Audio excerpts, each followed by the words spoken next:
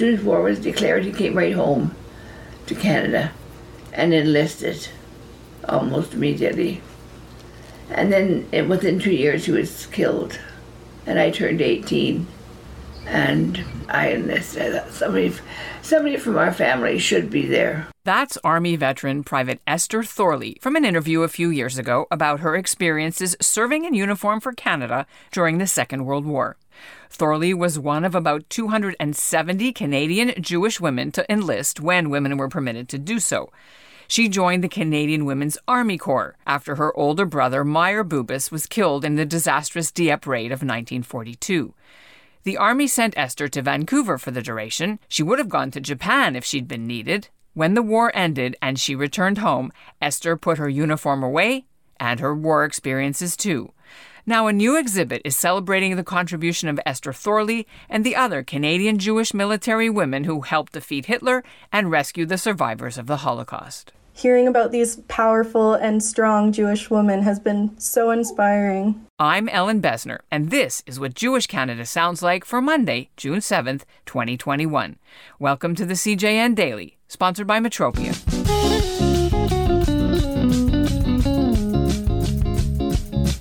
Sunday was the 77th anniversary of the D-Day landings. On June 6, 1944, thousands of Canadian troops stormed Juno Beach in Normandy. The attack turned the tide of the Second World War. Over 17,000 Canadian troops of Jewish faith were part of the war effort, including women. Now, a new exhibit is highlighting the role of these Jewish women in uniform, both at home and overseas, who have never received the recognition they deserve. The exhibit just launched virtually at the University of Calgary, and coming up, I'll speak with the curators of the new exhibit. But first, here's what's making news in Canada right now.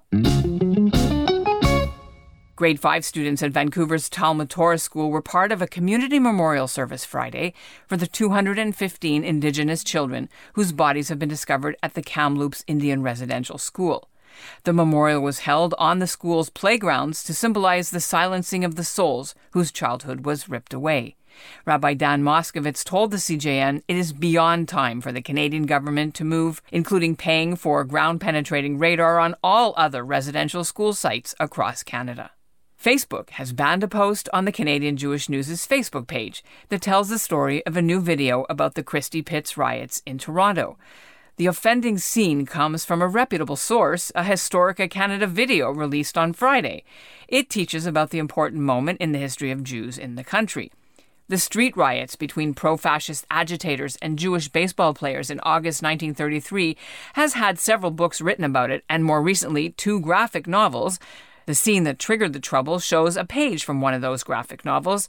You can see one frame showing a swastika, the words Heil Hitler, and a cartoon speech bubble where someone's yelling, "We want to get the Jews out of the park." Their first question on landing is, where is the Canadian front line? The girls are here to take over clerical duties at first echelon. Corporal Daisy Lazar didn't get sent overseas, but she did make the front page of the Ottawa newspaper during the Second World War. The sales clerk was a fully trained military police officer. The newspaper photo showed her inspecting passes while on security duty at the train station, but the headline called her a girl MP, and the story commented on how smart the women looked in their uniforms. But it was 1943, women's lib hadn't happened yet. Army women earned 70 cents a day, while the men earned nearly double. The women had to wear skirts, they couldn't wear nail polish, and some faced sexual harassment on the job, and of course, anti-Semitism.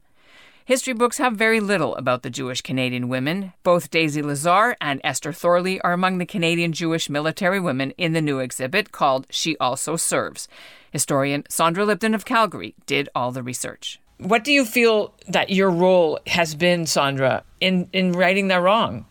I think it's claiming their place in history and telling their story, that there were these women who were not. There was no draft. They weren't forced to sign up. It was totally voluntary.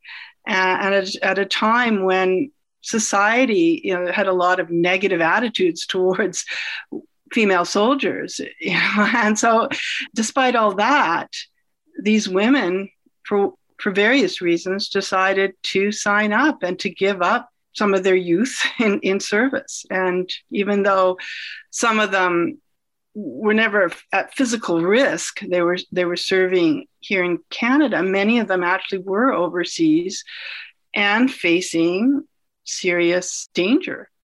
What does it now mean to you to have this kind of public-facing evidence that there were Jewish women in uniform in the Second World War who, until now, the world really hasn't known about? It's phenomenal.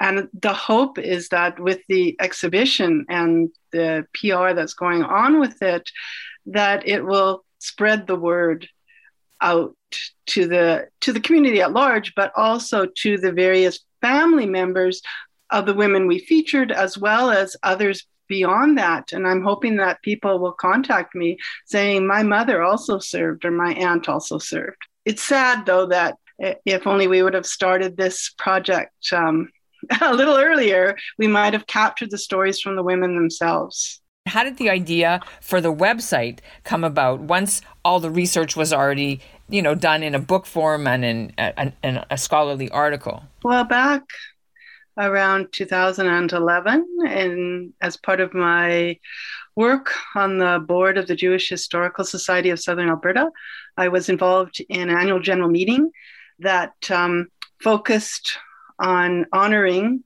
our war vets from Southern Alberta. And in order to honor them, we needed to find them. And so that started a quest to identify names. And in the course of that, discovered that there were a few women. And growing up, I guess I'd never really thought about women serving. I started to do research as a part of this project and discovered so much in the literature where they referenced women serving, but never gave them names. So it would say Jewish men and women. And so I decided to start identifying the women. Part of the exhibit includes an art show inspired by the women in uniform. Professor Jennifer Eisenman curated the 9 pieces. They include paintings, drawings, and also digital art. We can write papers. We can have a website. But when we have a work of art, it touches our hearts. It reaches deep inside us to a place beyond words.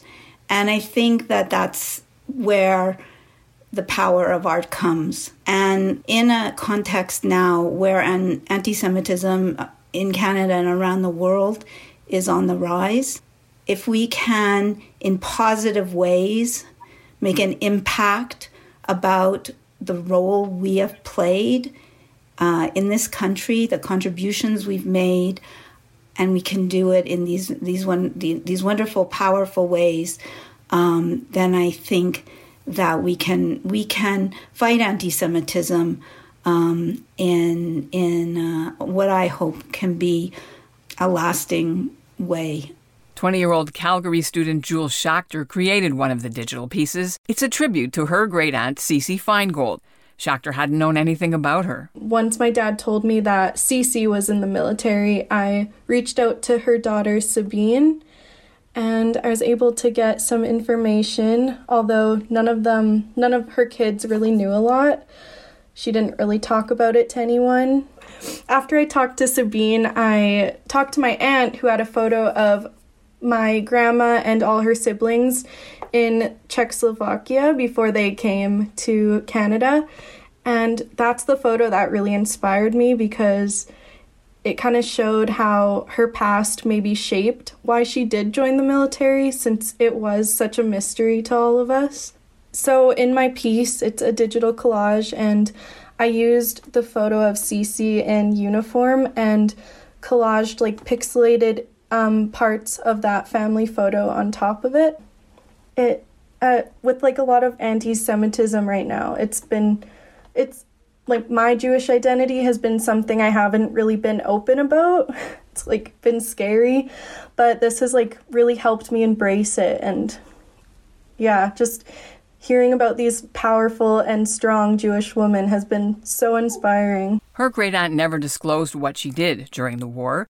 She did translate information from Japanese to English in Ottawa, and then when she was posted to Washington, D.C., she may have worked for British Prime Minister Winston Churchill's super spy, William Stevenson, known as the man called Intrepid. The art exhibit will have a public launch next May at Calgary's military museums. Also, I should tell you that Corporal Daisy Friedberg was my great-aunt.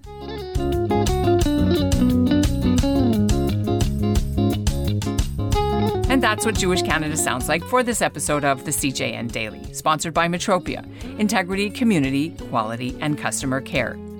If you want to be featured in a new segment we're working on, subscribe to the podcast and get your friends to subscribe. It's easy on Apple Podcasts or Spotify, and it's also free. And then get in touch with me at ebessner@thecjn.ca. And we'll close this episode with Esther Thorley again, the veteran whose brother was killed at Dieppe, explaining why her war service was just not something people knew about. You didn't tell people? No. How come? I didn't have to. And they never asked.